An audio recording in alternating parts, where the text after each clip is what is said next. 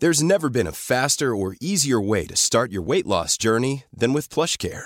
PlushCare accepts most insurance plans and gives you online access to board-certified physicians who can prescribe FDA-approved weight loss medications like Wegovy and Zepbound for those who qualify. Take charge of your health and speak with a board-certified physician about a weight loss plan that's right for you. Get started today at plushcare.com/weight-loss. That's plushcare.com/weight-loss. plushcare.com/weight-loss. There's never been a faster or easier way to start your weight loss journey than with PlushCare. PlushCare accepts most insurance plans and gives you online access to board-certified physicians who can prescribe FDA-approved weight loss medications like Wegovy and Zepbound for those who qualify. Take charge of your health and speak with a board-certified physician about a weight loss plan that's right for you. Get started today at plushcare.com/weight-loss. That's plushcare.com/weight-loss. plushcare.com/weight-loss. Hi, Sarah. Hi, Sarah. G'day, Sarah. I'm Peter from Bendigo. I have a question. What is so important about this election? I'm Sarah Wilson, and you're listening to This Wild Election, a mini-series that will help everyone who gives a shit about the stuff that defines our nation to make their vote count. All right, on today's episode of This Wild Election, we're going to go back to some basics, like how to actually vote. Now, I don't think that any of us should feel embarrassed about being a little in the dark on how it all works. Or if you've maybe forgotten how it works from the last election, because it was actually 3 years ago. We don't get taught anywhere. So please, if it's a primer for you or if it's a refresher, please stay on board because we're going to cover off a whole bunch of basics. Now, before I start, I want to do a really quick primer, a sort of almost glossary of terms. May the 21st, we will be voting for candidates in both the House of Representatives or House of Reps and half the Senate. We vote in members of Parliament or MPs in the House of Reps, which is the house that determines which of the two parties wins government. It's also called the lower house, which I've always found slightly confusing because the House of Reps, I don't know, to me it seems more major or more important and more upper than lower. I don't know about the rest of you, but the House of Reps is also the house where you vote in a candidate from your electorate. And their job is to represent your electorate or your local area for you in Parliament. And there are 151 of these electorates across Australia. Now, we won't jump too far ahead, but you can probably do the maths here. For a government to win a majority government, they need to win 76 seats. And if they don't, then there's a hung parliament, which is possible this election, but we'll get to that in a moment. On the same day, we also vote for half the Senate positions, as I said before. So 6 in each state. In the territories, so the ACT and the Northern Territory, there are only 2 Senate seats, and we vote on both of these this election. The Senate, yes, and this is confusing, is called the lower house or the House of Review, because this is where policies from the lower house are scrutinised. Anyway, I'll leave it there. That's just to get you all up to speed on the basics. What I'll do is I'll just cut to a quick question that came in on the VMs. Hi, this is Rach from Wiradjuri country. My question is, how do I find out who the federal election candidates are for my particular region? All right, Rach, that's pretty easy. I would recommend going to Vote Compass. And in fact, I'll ask our expert in a moment as well on his take. But it's actually a website that's set up by the ABC and it's super useful. You can hit your electorate, and I'll put all of this, of course, in the show notes for everybody. When you go to your electorate, it actually has a brief blurb on each candidate and a link to their website. So that's probably the best place to go to. And I think you can even just type in your postcode if you don't know your electorate, and it'll have all the candidates listed there. It's also really worth doing the Vote Compass survey while you're there. It's about 30 questions, and it actually asks you about your values on a bunch of things. Like, it really goes to the basics of the stuff I think we're talking about in cafes and pubs and at sports ovals or whatever. It'll spit out the party that represents you the best. Now, I should just say it only actually works to the LNP, Labor and the Greens. It doesn't include the independents. It'll give you a really good view on, well, what matters to you. So it's a good starting point. So here in the studio today, I have with me 3 voters. Now, first of all, we've got Grace. Grace, who's just turned 18. And so this is your first election. Are you pumped? Definitely, yes. I'm excited to finally have the chance to, be a part of the political process in Australia and respond to the way that life is changing here. So, grateful to be a part of it. And I think if we'd had the election at the end of last year, you wouldn't have made it. So you were kind of glad that it's a May election, right? Yes. Yes, correct. awesome. Sondi. Sondi is a bit of a friend of mine. Sondi, you're obviously not a first-time voter. What's your position? I've always felt really privileged to be able to vote, but I've never, until this year, I've never actually really felt compelled, but I really want to make sure that my vote counts. Right. I don't just want to vote anybody. I really want to look into it. So you're more engaged than ever before. Yeah, absolutely. Awesome, yeah, awesome. Definitely. And then we've also got Jason. Jason, what's your situation? 48. I think I've spent, Sarah, to be honest, I've spent the last 20 years, 25 years advocating for the things I really believed in, but I've really dropped the ball when it comes to supporting and voting for the right people because I'm too busy doing what I do. And I just would love for these people to have gone, hey, Jace, we really believe in that. We'd love to support that. How do you feel about it? And I just feel like there's this massive disconnect. So I'm completely embarrassed, but also quite engaged in the idea of learning a lot more today. So all three of you are concerned and caring, but have not been fully engaged in the past. This election, though, feels different? Very. This one feels really important for some reason, but I think there are so many huge issues for all of us, but it just feels really important. And given the last 3 years and the amount of resources that COVID has sucked out and life experience and getting through, it's like, now it just feels like the brakes are on. Okay, now it's time to make this really important decision because it'll affect not just the next 3 years, but the next 60. Yeah. Okay. I think you are reflecting very accurately how many people are feeling. What I'll now do is introduce you to our expert that's going to answer a bunch of questions from the four of us, okay? Down the line in Canberra, we have Evan Eakin-Smith. He's the Director of Engagement at the Australian Electoral Commission. Hi, Evan. Oh, g'day. Thank you for having me, and it's just great to see people around the table there who are, reflect the Australian electorate and excited, and particularly young people as well, 18 years old, first time. No slight on anybody else. Young Australians are a little bit less likely to be enrolled and participate, our statistics show, so it's always great to see people who are engaged. Yeah, awesome. Okay, well, look, the four of us are going to peg questions on behalf of all of the people who've written to me with questions about this issue, how to vote. And we're going to get you to answer them as succinctly as possible, Evan, because that is your job at the Electoral Commission. So, Grace, I think the first question might come from you. Yeah, totally. So given that both elections are going to be held on the same day for the Senate and the House of Reps, I'm just interested to know how the ballot papers are different for both of them and just why that is. Yeah, thanks, Awesome. Evan. Yeah, great. They're wildly different. You'll get two ballot papers. The lower house, the House of Representatives, it'll be a small green one. We typically average somewhere from 5 odd candidates as a minimum up to about 15 on the House of Reps ballot paper. So it's quite small. The Senate ballot paper can be huge. Depends where you're living. If you're living in Tassie, the Northern Territory or the ACT, it might not be that big. But if you're living in New South Wales or Victoria, for instance, it might be over a metre long. So it's a big white ballot paper, and the voting rules differ as well. So you've really got to carefully think about those voting rules. But the basic rule is, who do you most and who do you least want to see in Parliament to represent you? And structure your numbers that way on your ballot paper. Well, look, we might go to the House of Reps first. We might do House of Reps and then talk Senate and separate the two because they're quite different processes for voting. So, Sondi, I know you had a question about the House of Reps. Yeah, I wanted to know, I always assumed that if I voted someone one, that would be where my vote would go. But is that the case? Like, does my number one vote go to number one regardless of what I do underneath that? Or do people align themselves with other people so that my 3 ends up going to a person I don't want it to go to? So that's really confusing for me. Yeah. So your question, I think, is almost a two-part. Yeah.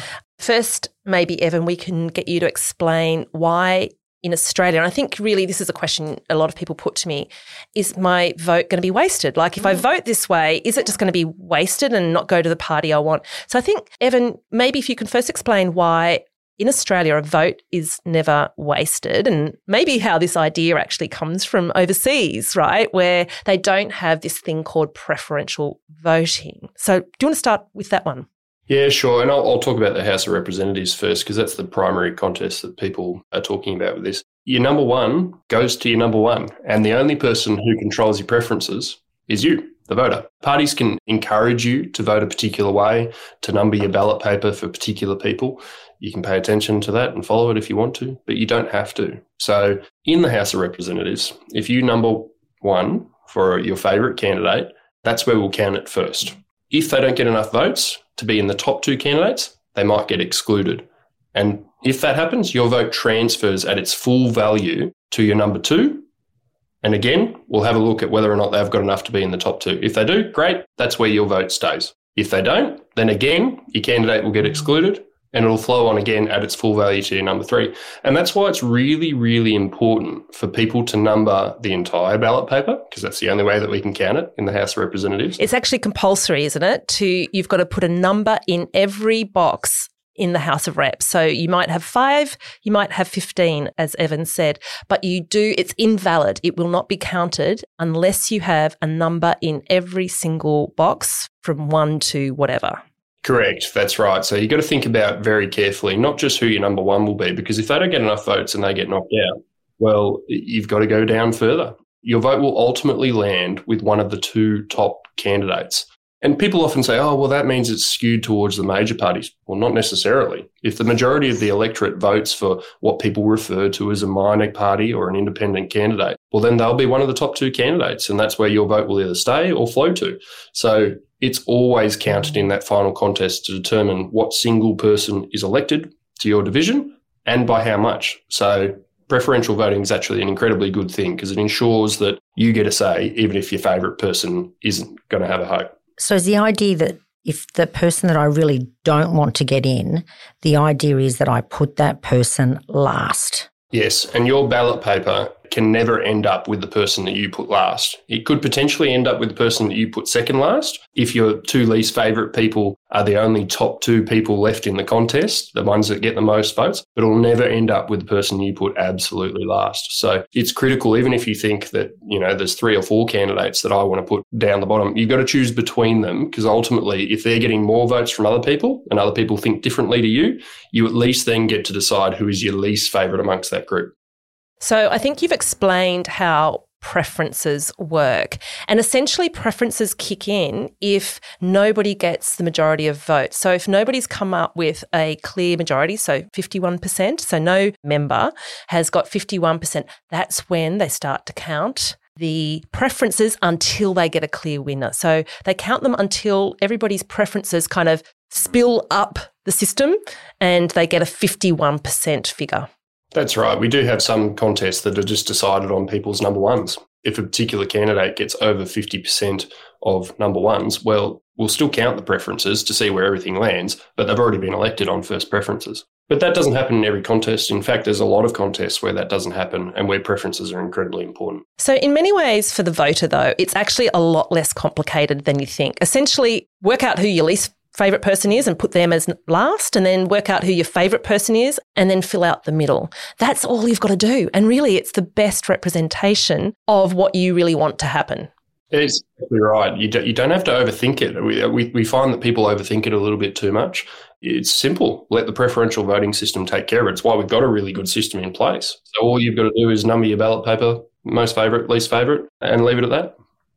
Jason, did you have anything to ask on top of that? I think we've covered off your question, which was about, do I put my worst down the bottom and just start from there?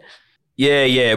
Look, so how do I really approach this? I mean, hypothetically, what if I know nothing about the candidates? I've seriously had my head in the sand. I know what I want for my community, but I don't know enough about the candidates. There's no favourites, and I don't know what worst case scenario looks like. How do I live myself once it all goes through? Yeah, but do some research. I mean, we can't help you there. Oh, no. Come on, man. Or as Adam Bant would say, Google it, mate. Google it, mate. That is a very short way to frame my answer, but it's more than just Google. I mean, there's a lot of election communication coming at you during a federal election.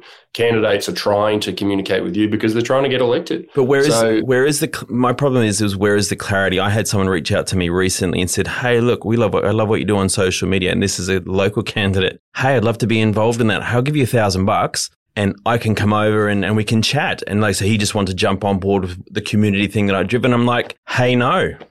How about we talk about voluntary assisted death? How about we talk about climate change first before you start throwing dollars? Like I was actually really embarrassed for him. I know who you're talking about too. That is embarrassing for him. Okay. This is going to sound a bit of a stunted public service term, but it's a robust environment out there. You're not going to know potentially all the time whether or not something is a paid thing or not. But what you will be able to find out is who is communicating with you. And you can do your own research. I mean, voters all have their own free will. They all have their own brain. They have a multitude of sources these days to go and look at different information that sits behind candidates. Not everybody's going to do that. We know that some are more disengaged than others, but that is the voter's role. We run a campaign. We call it Stop and Consider. And it's just trying to urge voters to do just that. Take it seriously. Value your vote. Go to the ballot box informed. That's the best thing that you can do.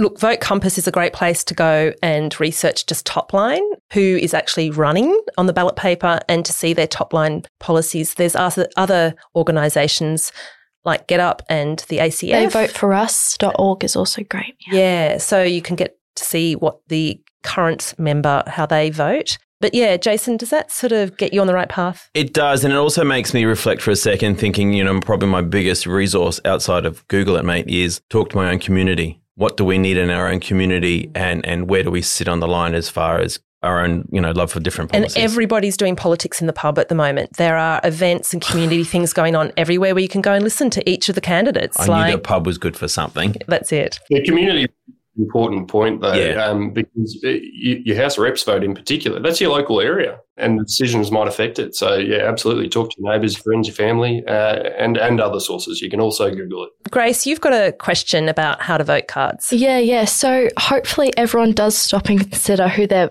voting for this election. But if someone does go into the booth on the 21st of May and they're not too sure about what candidates are on the vote card, how might the order of the candidates affect their decision? Can that ever be biased? And just how is that decided? On the how to vote card. So when a Labor member or a Liberal member or a Greens hands you a how to vote card, they often have what they would like you to write down on the ballot paper in the order that will best suit them and give them the best chance of getting their candidate in. And you're wondering, is it biased? Should we be using them? Is that a problem? What do you think, Evan? It's up to each individual voter. It's a recommendation. And some people, if there are a lot of candidates, we get it. They might come and they go, well, I don't know who 2 or 3 of these people are or what they represent. If you only have a really firm view about one particular party and you know that you're aligned with their policies, you think what they're doing is great and I want to vote to get them in. Well, maybe you do want to follow their how to vote card. Maybe that is the best informed way that you can cast your vote and make sure you complete a valid vote according to what you believe in. So it's a legitimate way of voting, following a how to vote card. We would always profess that your own view is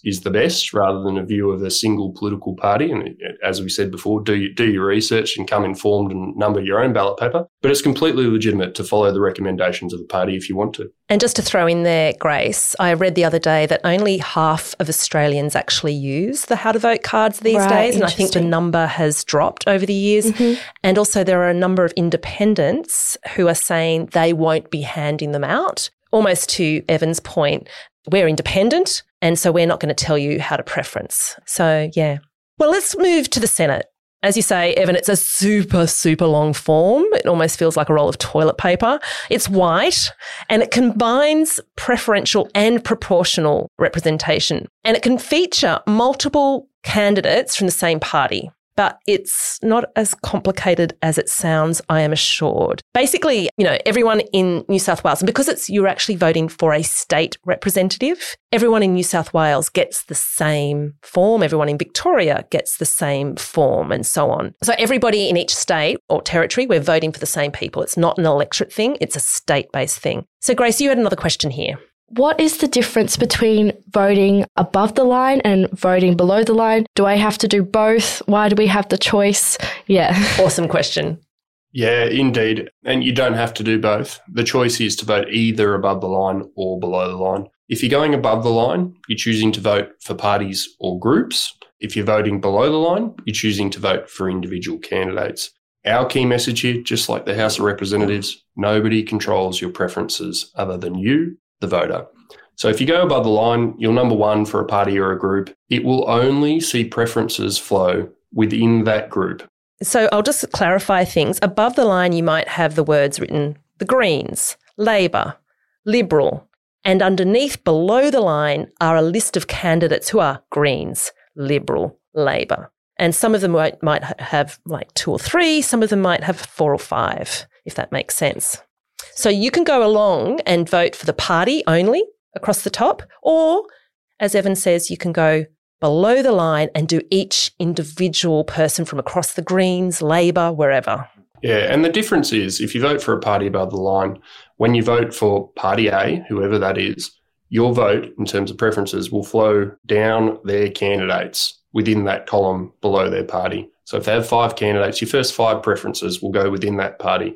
And it goes nowhere else but back up to your number 2 above the line. So when you vote for a party, they're not directing your preferences across parties. That's not how it works. In the Senate? In the Senate, correct. They only direct preferences according to the order on the ballot paper. So you can see it all of the candidates that are underneath their box. It then goes back up to the next party that you numbered and so on. The difference with individual candidates is you don't go 1 to 5 within one party. You can do whatever you like. You can go number 1 for Party A, number 2 for Party Z, number 3 for Party X, however you want to do it. Yeah. Sundi, you had an extra question? Below the line, does every box again have to be filled out? Good question. Or not? It's 6 above the line. You've got to do a minimum of 6, and below the line, a minimum of 12. Is that right, Evan? That's correct. You can go as far as you want. Ryan Reynolds here from Mint Mobile. With the price of just about everything going up during inflation, we thought we'd bring our prices down. So to help us, we brought in a reverse auctioneer, which is apparently a thing. Mint Mobile Unlimited Premium Wireless. How to get 30, 30, bit to get 30, bit to get 20, 20, 20, bit to get 20, 20, bit to get 15, 15, 15, 15, just $15 a month? Sold! Give it a try at mintmobile.com/switch. $45 up front for 3 months plus taxes and fees. Promo rate for new customers for limited time. Unlimited more than 40 gigabytes per month. Slows full terms at mintmobile.com. I'm Sandra, and I'm just the professional your small business was looking for. But you didn't hire me because you didn't use LinkedIn Jobs. LinkedIn has professionals you can't find anywhere else, including those who aren't actively looking for a new job, but might be open to the perfect role, like me. In a given month, over 70% of LinkedIn users don't visit other leading job sites. So if you're not looking on LinkedIn, you'll miss out on great candidates like Sandra. Start hiring professionals like a professional. Post your free job on linkedin.com/people today.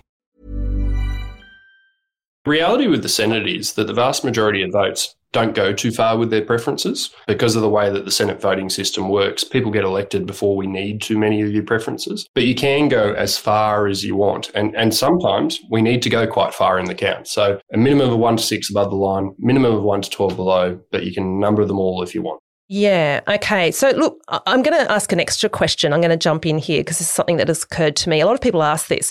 Can parties redirect my preferences if I vote above the line?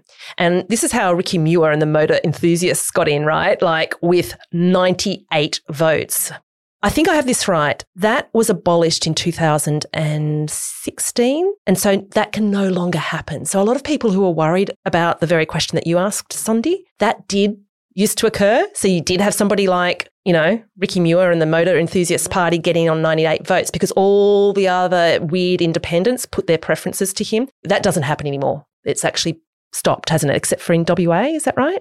At the federal level, it has stopped. There's still a couple of systems within Australia in different levels of elections where that occurs. They used to call it a group voting ticket. So you used to just do a number 1 above the line for whatever party you wanted, and your vote would flow according to the ticket that party had lodged with the AEC. It's scrapped. Past 2 federal elections, that system is not in play. Preferences are entirely in the voters' hands. Votes will only ever flow towards your numbers, so they can't go to anyone else. How many people actually do the whole below the line thing?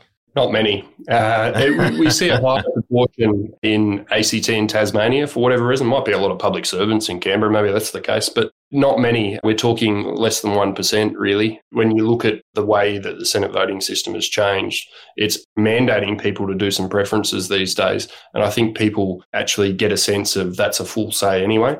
But even when we had the old system where it was just number one above the line, or you had to go all of them below the line, it was a very low percentage of people who went below the line. It's memories. I think that was existing when I first voted, where we actually had to fill in every single box. So yes, just to remind you, it's minimum of 6 above the line that you've got to fill in, a minimum of 12 below the line, and you really don't have to go below the line if that doesn't suit you. Sondi, you've got another question. Where can I research or do some research on the senators that are in our state, and how many do I need to know about? We often get questions about why don't you host on your website, these detailed bios and policy positions of candidates. It's not something that we do. We list the candidates out, of course, but then it's up to the voter to find out information about them. Party websites are a great place. Of course, they're putting out the messages that they want. Your local groups, we were talking about communities before, talking to your neighbour, your family, your friends. It's valuing your vote and doing some research in the channels that are available to you. But we don't actually detail party policies. In fact, it would be sort of dangerous for the AEC as the independent arbiter of elections to say what a particular party's policy was. If they took grievance with that and suggested that we were a bit off with it and that it influenced the election, that'd be pretty dangerous. So we're not the source, but there's a range of sources out there for you. You know how we just said below the line there has to be at least a minimum of 11? 12. 12. What if you didn't know that and you did 10? Is it invalid? There are some vote savings provisions in the Electoral Act where if people make an inadvertent mistake, maybe miss a number, sometimes it can be picked up. But to make absolutely sure that your vote's going to count, that it's formal, you've got to do it according to the instructions. So if you accidentally don't number things, it might get scooped up, but most of the time it won't. Most of the time it'll be an informal vote and it won't count. It's pretty clearly marked on the day on your ballot paper, and there's lots of people who work on the day to help answer questions.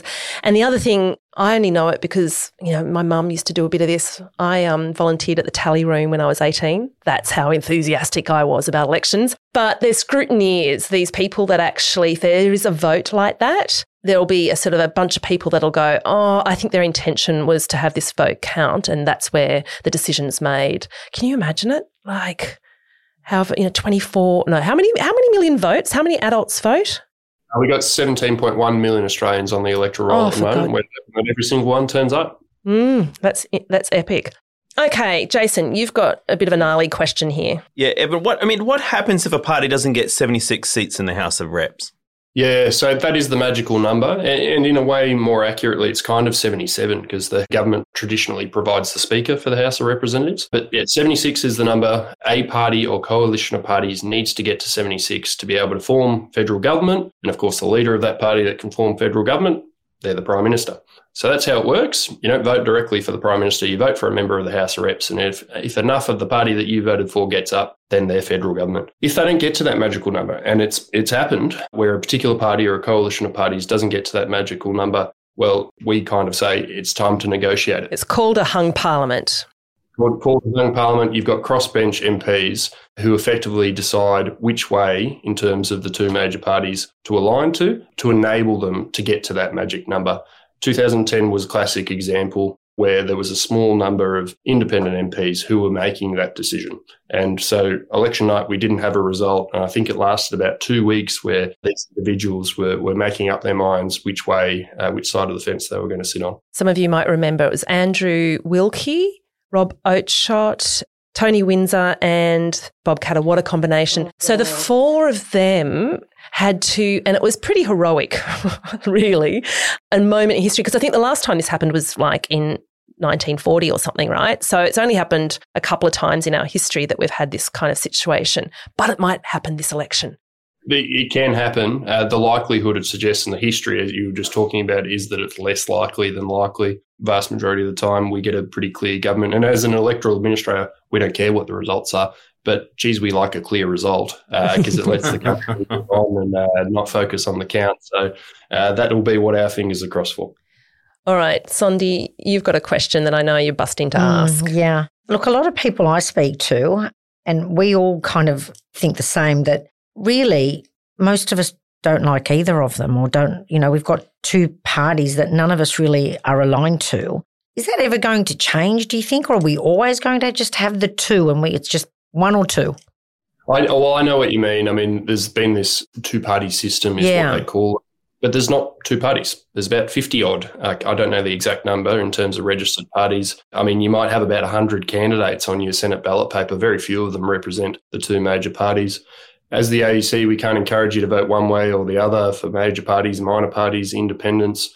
We just encourage people to vote according to their choice. If enough people voted for what people term as a minor party or an independent, would you have the two-party system anymore? Well, no, you wouldn't. The voting system supports reflecting the will of the people. We don't control the media. That's where people get, I suppose, sucked into this notion of a two-party system. But really, your ballot paper and the electoral system supports choice. It's entirely up to the voters. If the majority of voters vote for the two major parties, well, that's what we've got. Essentially, Australia has, in the main, been a two-party country, and it's just the way the system works, but it's also the way binary discussion happens, right? But there have been times in history where we've had the Democrats, and there's been times when the Greens have had probably larger numbers in the House of Reps, and that happens from time to time. Who knows what could happen this election? Okay, we've got a question here now that came through on voice message. Hi, my name's Elise and I'm from West Footscray in Melbourne, and my question about the election is I'm actually going to be travelling around that time through South Australia and Western Australia, and so I'm wondering what the best way is for me to vote so that my vote counts, whether that's through a postal vote or an advanced vote or some other way. Thanks so much. Anybody who is in Australia on election day has some options available to them. You can't vote at any of our polling places, but there are specially created interstate voting centres that you might be able to access. There might be one near you.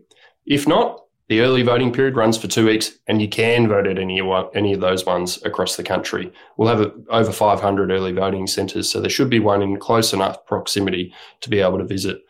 But if you can't make it in person, well, postal voting is potentially an option for you. How organised do you need to be with a postal vote? Like, do you need to get the form well ahead of time? Like, what's the cutoff? We encourage anyone who knows their circumstances and knows they'll need a postal vote to apply as quickly as possible. It's available online. Apply now, aec.gov.au. That's the place to go. And we'll get it out to you as soon as we possibly can. But the key with postal voting is as soon as you possibly know that you need it, apply for it. As soon as you get it, be really quick to fill it in, complete it, sign it off, and get it back in the post box to us.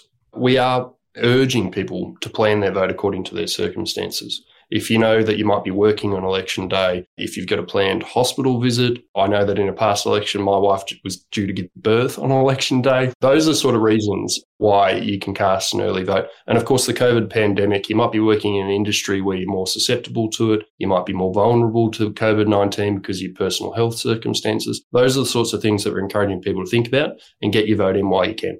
Grace. Yeah, so as a young voter as well, I think a lot of my friends, well, either they're not enrolled or they think that their vote doesn't count and maybe are perhaps considering a donkey vote. So can you just explain the importance of our votes? Yeah, absolutely. And young people, not just in Australia, but pretty much in every jurisdiction around the world, are a little bit less likely to be enrolled than the broader population. We've got about 96.5% of all Australians who are enrolled to vote. When you look at youth, and it depends how you define it, but 18 to 24-year-olds, that figure goes down to about 88%. And so there's clearly a gap there, which is unfortunate. We try and encourage as many people prior to the close of rolls to get on board. It's now closed, so they can't anymore for this election, but anybody who's out there enrolled to vote for future elections, of course. It's critical. You only get your say once every 3 years. Australian electoral system, we provide great access to your vote, thousands of polling places. There's some places internationally where you've got your name plugged on the door for a particular day. You can't turn up at that location that time. You don't get your vote. Not here in Australia. Freedom of political communication, great access to your vote, and a free say on who will actually represent you in federal parliament and make important decisions. So don't take that lightly no matter what your age is. Yeah, I might just throw something in there, Grace. This is really interesting. Last election, the LNP won extra seat and Labor lost a seat. And so that's what determined things. Last election, 6 electorates around Australia, so this is in the House of Reps, 6 out of the 151, were won by only a couple of hundred votes. So you can sort of see that every vote really does count. They've averaged out the number of young people who are not enrolled to vote, and it's around about 2,000 on average across every electorate. Wow. So you can see how if 2,000 young people aren't voting and some seats are winning by only a couple of hundred votes, it's crucial that we all vote, right? Yeah, they could change the outcome of this election totally. Yeah. Your vote does make a difference, not just to who potentially gets elected, but also the margin, which plays out in the political narrative around the seat as well. Here's another question.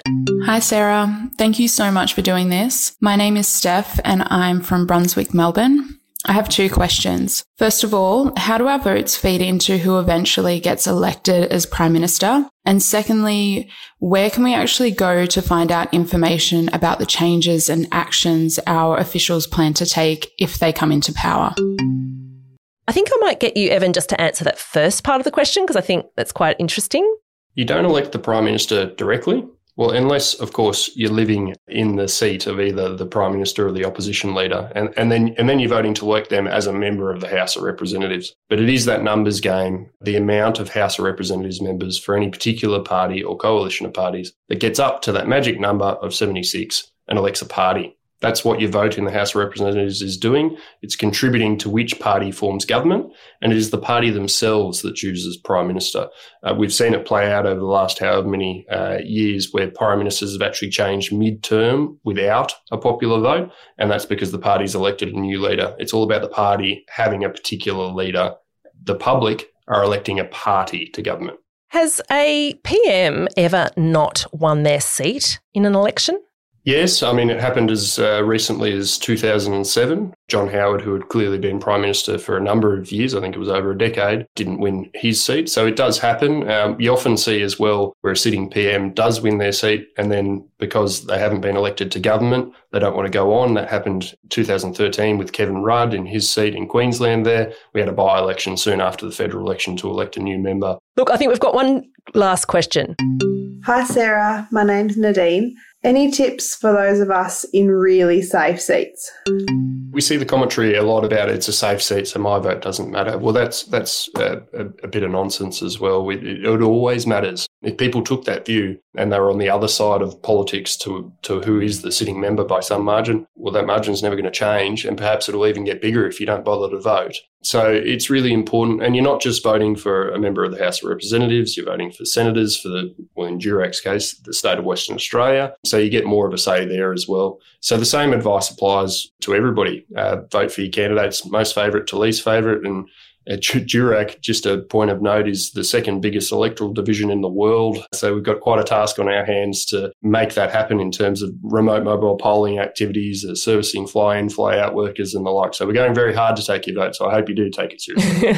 Good point. And look, I think I have this right, and correct me if I'm wrong. This is a question from me, Evan. My understanding is that if you still vote for an independent or some other party in that seat and they get 4%, then what that means is that next election they get X amount of funding. So anyone who does get 4%, it means that they're a viable option, and then they'll get election funding to fund their campaign in the next election. So it gives them a leg up, a chance at winning next time. Have I got that right? So if you get 4% of the first preference vote, you are entitled to election funding, but it's a reimbursement these days. So you've got to produce evidence of electoral expenditure in that election in order to get the funding. So if you were entitled to, let's say, $10,000 worth of election funding based on your first preference vote, if you weren't able to prove $10,000 worth of electoral expenditure, advertising, staff to hand out how-to-vote cards and the like, then we would only pay it up to the amount that you could prove. So it's really a reimbursement for the election that you've just run in. It is, like you said, an important thing in terms of people's campaign and their ability to campaign. Hey guys,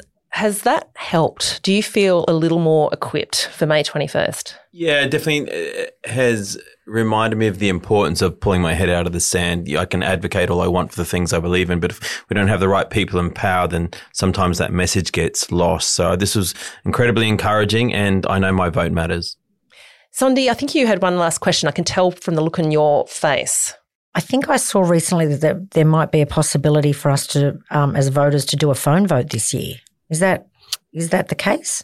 Yeah, for people in very limited circumstances, yes. Right, that is. So up until the Wednesday before polling day, postal vote applications are open. So if there's anybody who's COVID affected, mandated to isolate, the first port of call, is to in-person vote if it's before or after your isolation, but to postal vote if you need to. Those last 3 days, though, postal vote applications have closed. So the Thursday, the Friday, and election day itself on the Saturday. So if you are mandated under government health restrictions to isolate during that period of time, you haven't already voted, you're eligible for a phone vote. So that's the service that we're rolling out. I imagine it'd be very tricky, so to be avoided for the sake of the Electoral Commission. It won't be smooth. We're being really upfront with that. It is a late legislative change, an emergency provision only. You'll probably wait longer on the line than you would in the line. It won't be as good an experience as rocking down to your polling place. And having a sausage. Oh, they do have, yeah. Whoa. Grace, are you all good? Thank you, Evan. This has clarified a lot of things, and I just hope that everyone listening will use discussions like these to feel empowered to vote well, because I think that this election is going to mean a lot to Australia and our future, and it really represents the standard that we accepted when we had the chance to change. So I hope, everyone is going to use it to create a better outcome for ourselves. Good on you, Grace. Thank God for young people like you. Evan, thanks so much. We'll see you on the other side. No problems. Have fun with your election and make sure you turn out and vote. See ya.